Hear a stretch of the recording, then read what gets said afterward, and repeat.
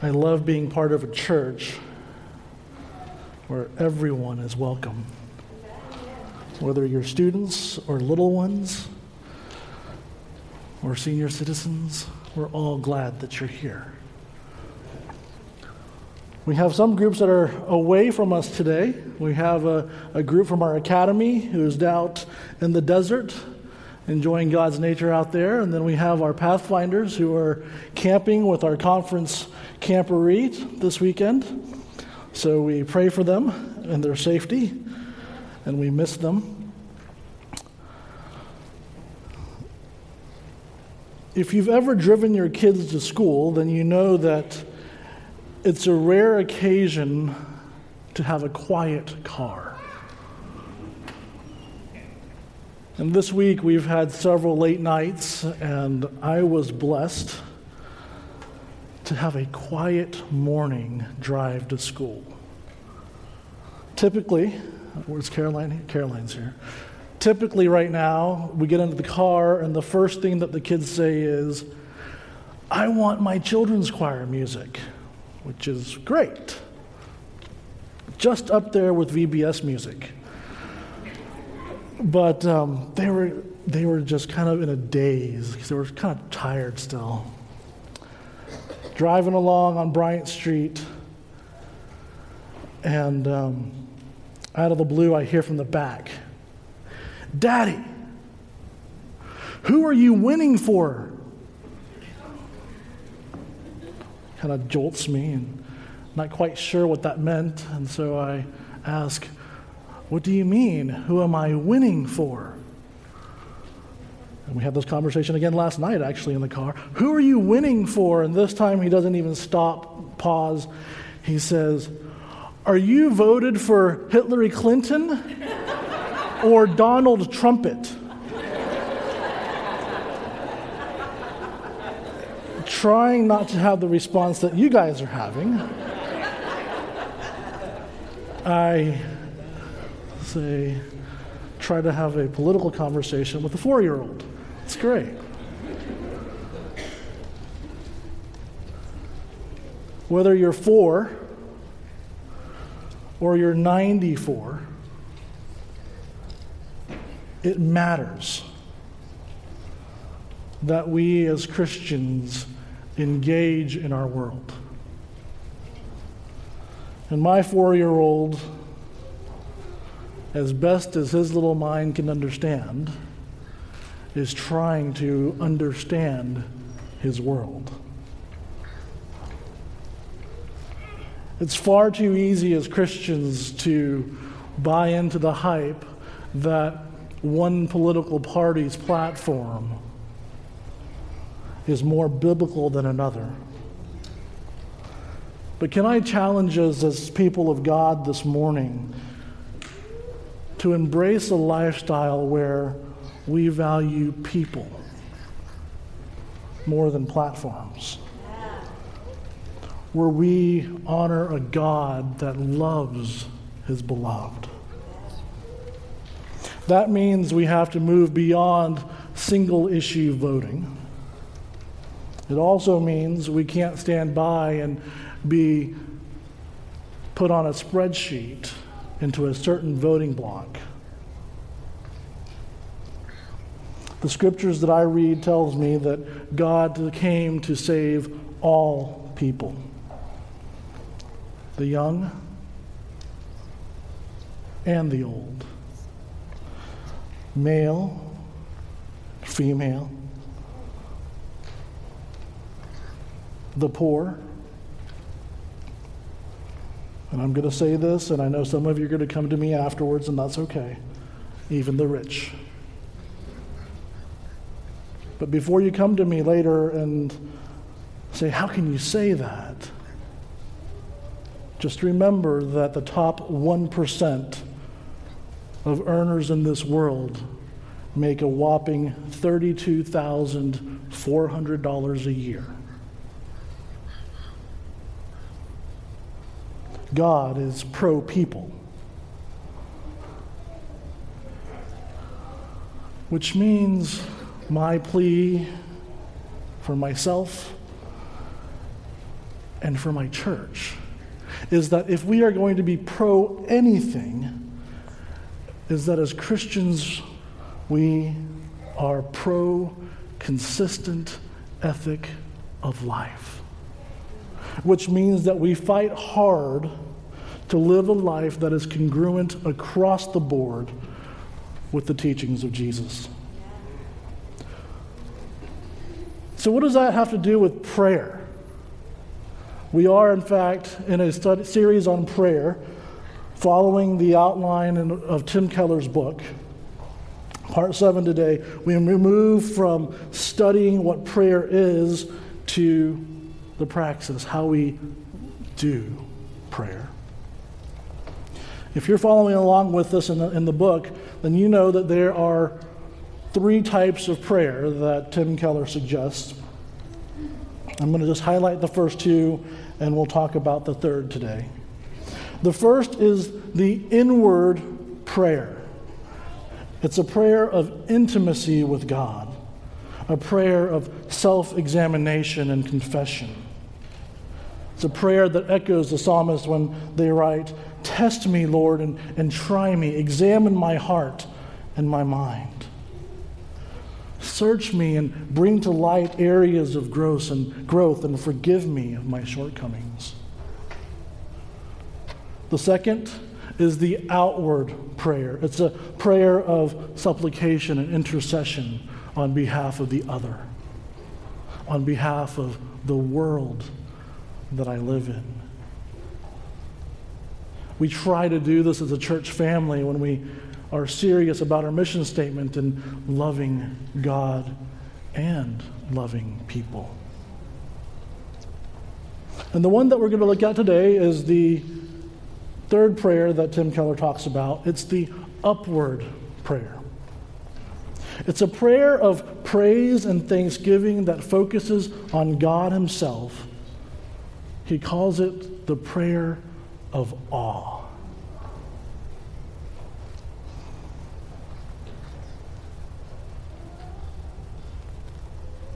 C.S. Lewis writes in his reflections on the psalm that when we experience anything great, we have this instinctive need to praise it to others, to get others to see it and experience it with us. If you have grandchildren, imagine with me for a moment. Imagine with me that your grandchild draws something, or out of Play-Doh or Legos, they create something. It's their very own masterpiece. They are so impressed that they want to go and show it to you.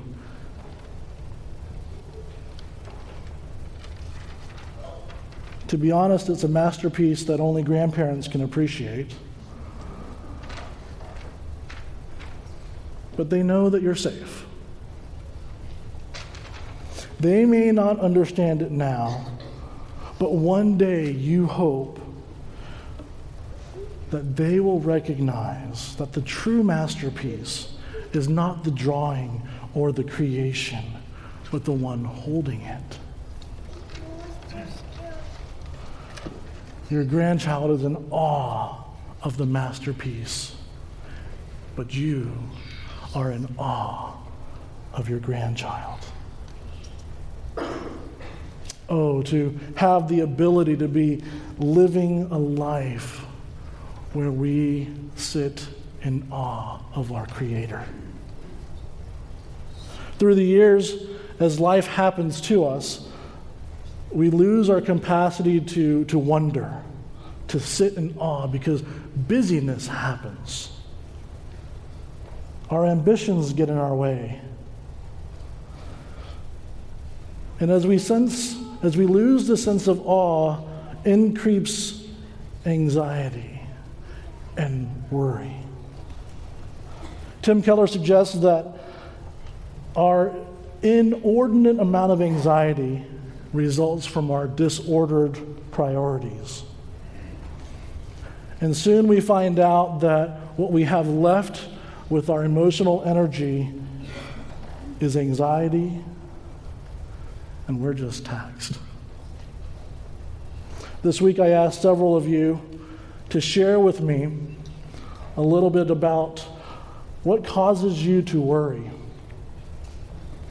What brings anxiety into your life? And apparently, I think it's because of the never-ending political cycle, we are anxious people. I don't normally get this much response, but I got over 2 pages worth of responses from some of you. Just want to share a little bit about what we're experiencing together. What causes me to be anxious? The basic daily things of life. When my to-do list is longer than the amount of time I have. Meeting deadlines at a high level of competency. A lack of feeling safe, sense of losing control. This is one of my favorites. Anticipatory stress. You're anxious about being stressed in the future. It's great. Grades, finances, reputation. One father wrote, I worry about my daughter. Will she follow God? Will I do a good job of leading her in that direction? What type of person will she become? Will I see her in heaven? Definitely, I fear for the safety of my kids, both physically and spiritually. Things that I cannot control. Jobs. Things happening at annual council. When my body fights against me. The shame and guilt of previous choices. Safety of my friends and family. The second question I asked was, how do you find refuge? I Google applicable Bible texts and say quick prayers. I try to reframe the situation. I listen to religious music. I seek someone trustworthy. I take action. This is a good one. I avoid it. Coffee, quiet time, order, asking forgiveness and healing. Often I go to my parents for relief, but it doesn't really help, so I go to God, and immediate peace comes. Over and over again, I hear from those that responded that they come and sit in the presence of God and listen and pray. You are part of a community of people that sit and pray to God.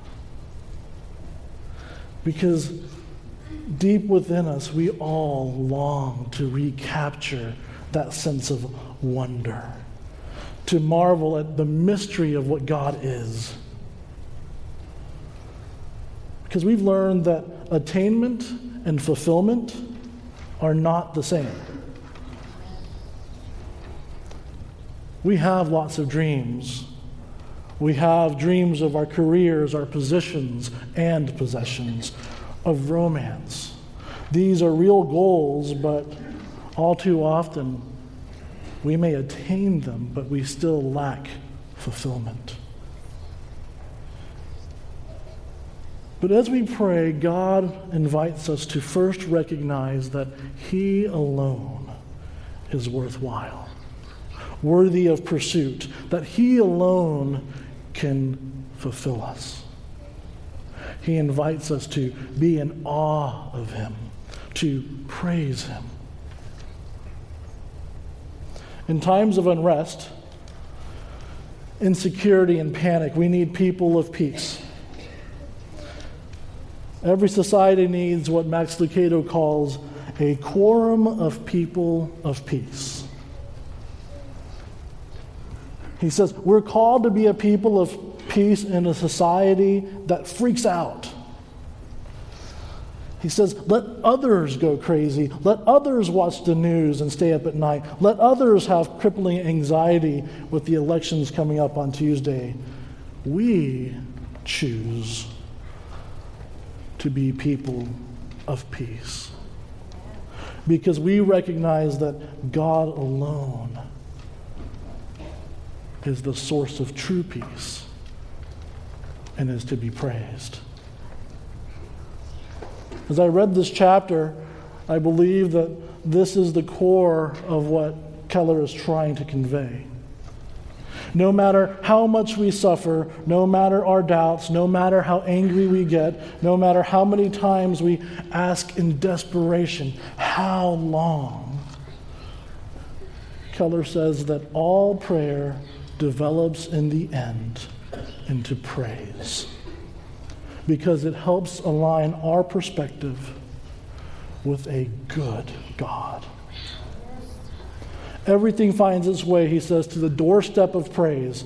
It may take years, it may take decades, but sooner or later, prayers will arrive at hallelujah.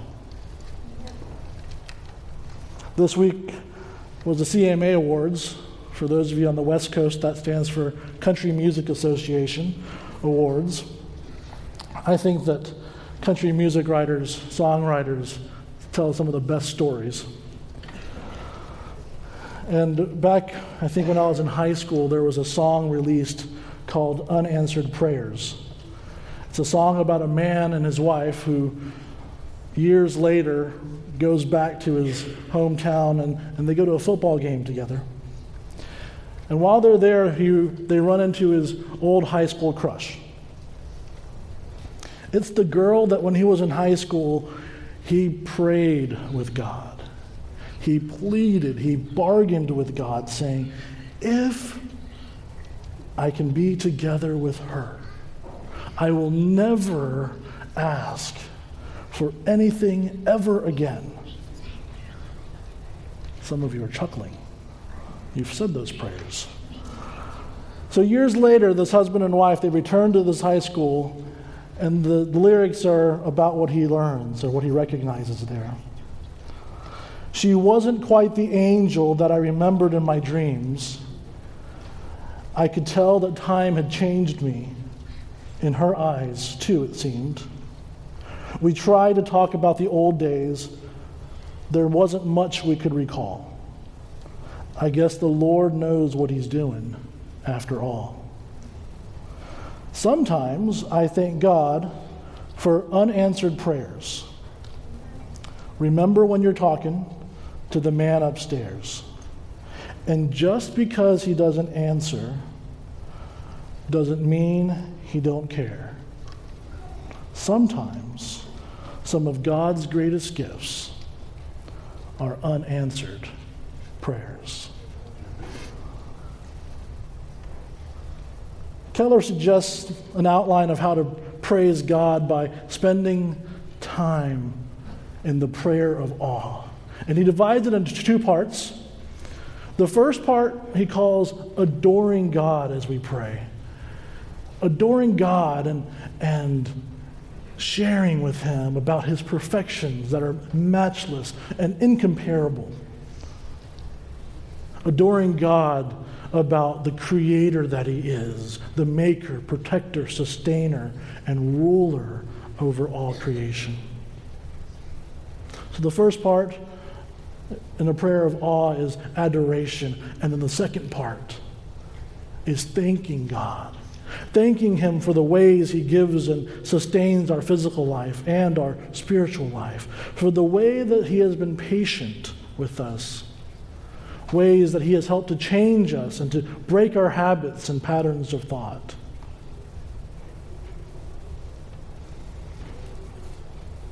The psalmist in Psalm 150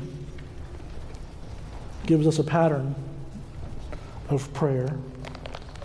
This prayer of awe. This Psalm 150 is the last psalm that we have in the scriptures. I want to invite you to turn with me. It's only 6 verses. And as the psalmist writes, he answers 4 questions. about praise, about thanking God. After 149 other Psalms, this is the last one that he ends with. The 4 questions are where the Lord is to be praised, why is God to be praised, how he's supposed to be praised, and then who is supposed to praise God. So read with me. Psalm 150, starting in verse 1. It says, "Praise the Lord. Praise God in his sanctuary. Praise him in his mighty heavens." God is supposed to be praised in the sanctuary.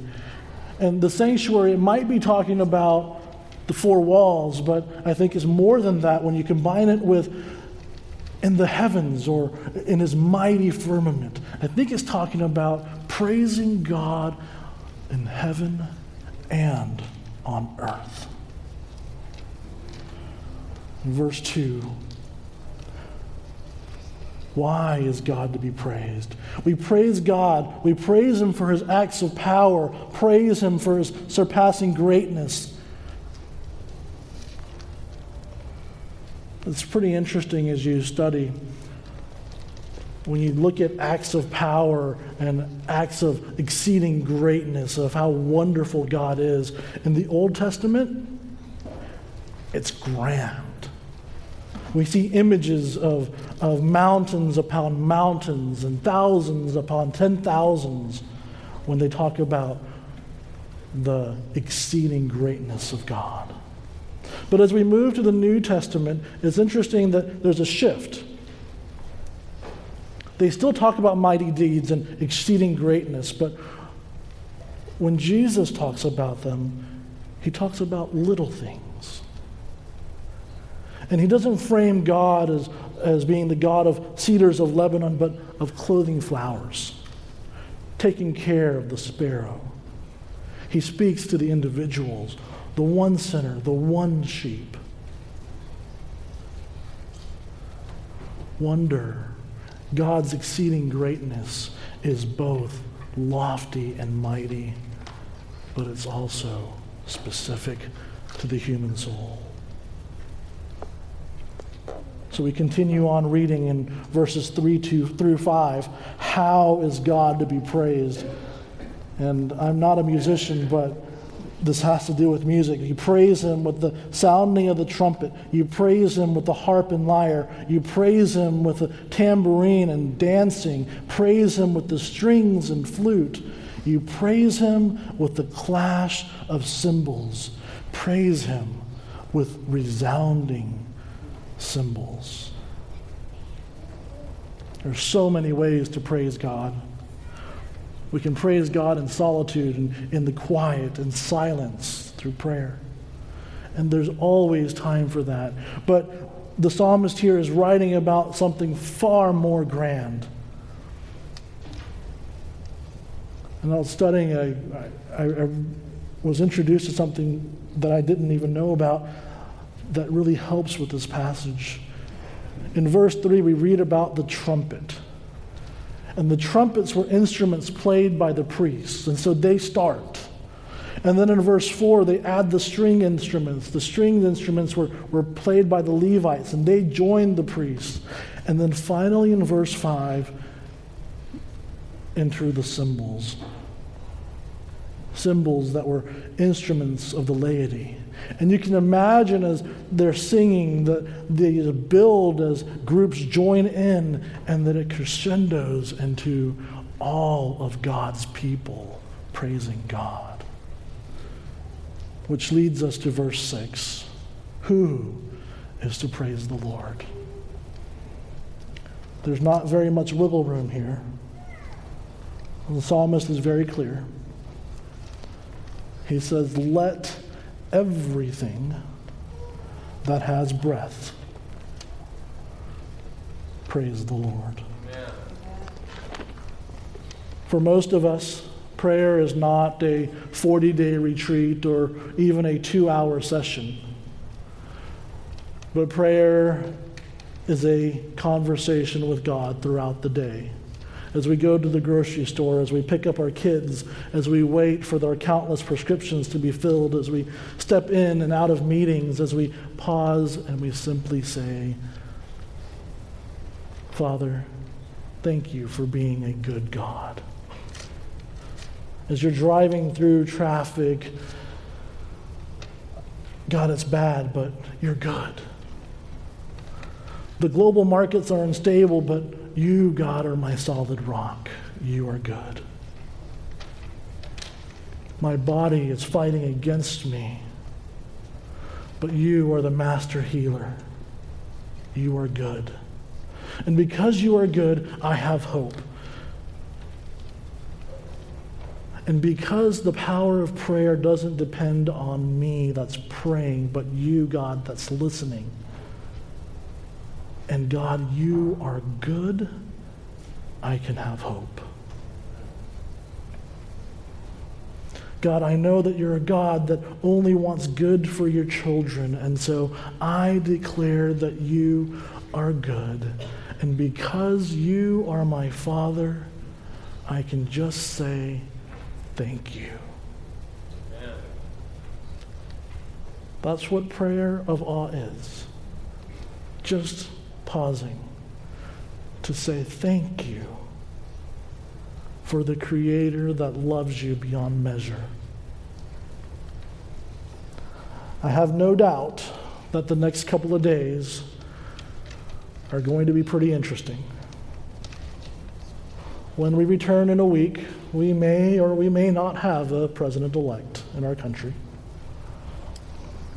But this much I know. Great is our Lord, and most worthy to be praised. Amen.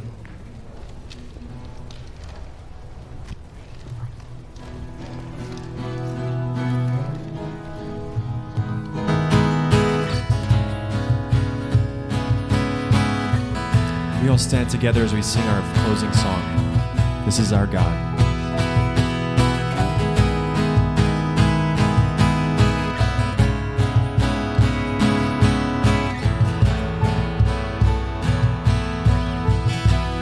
Your grace is enough, more than I need. At your word I will believe, and I wait for you, drawn here again. Let your spirit make me new, and I will fall at your feet, and I will fall at your feet, and I will worship you here.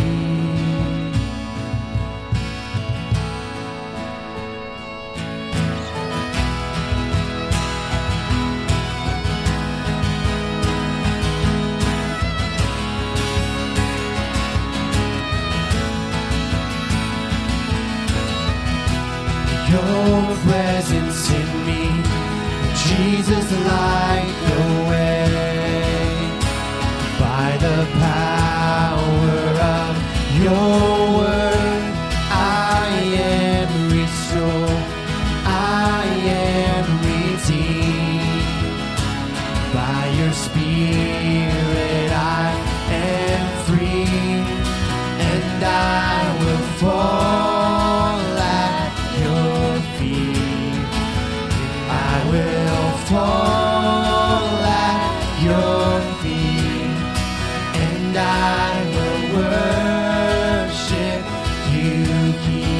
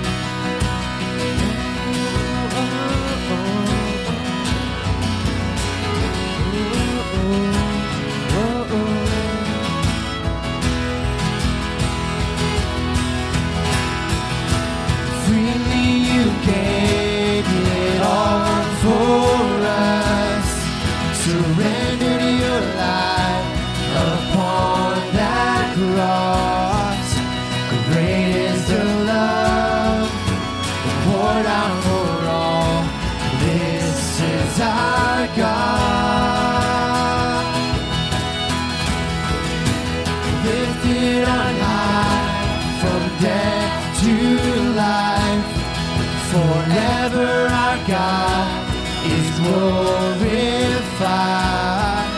Servant and King who rescued the world. This is our God.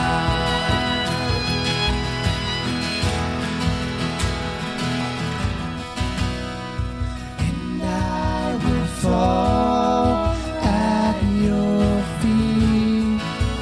I will fall at your feet.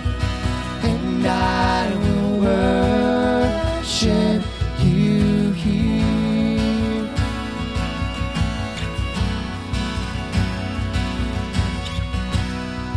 And I will fall at your feet. I will fall at your feet. And I will worship you here.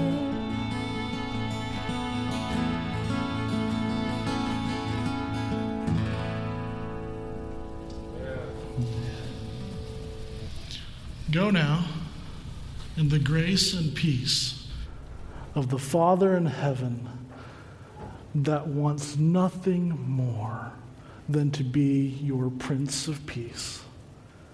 And may you be agents of peace for him in your world this week. Amen.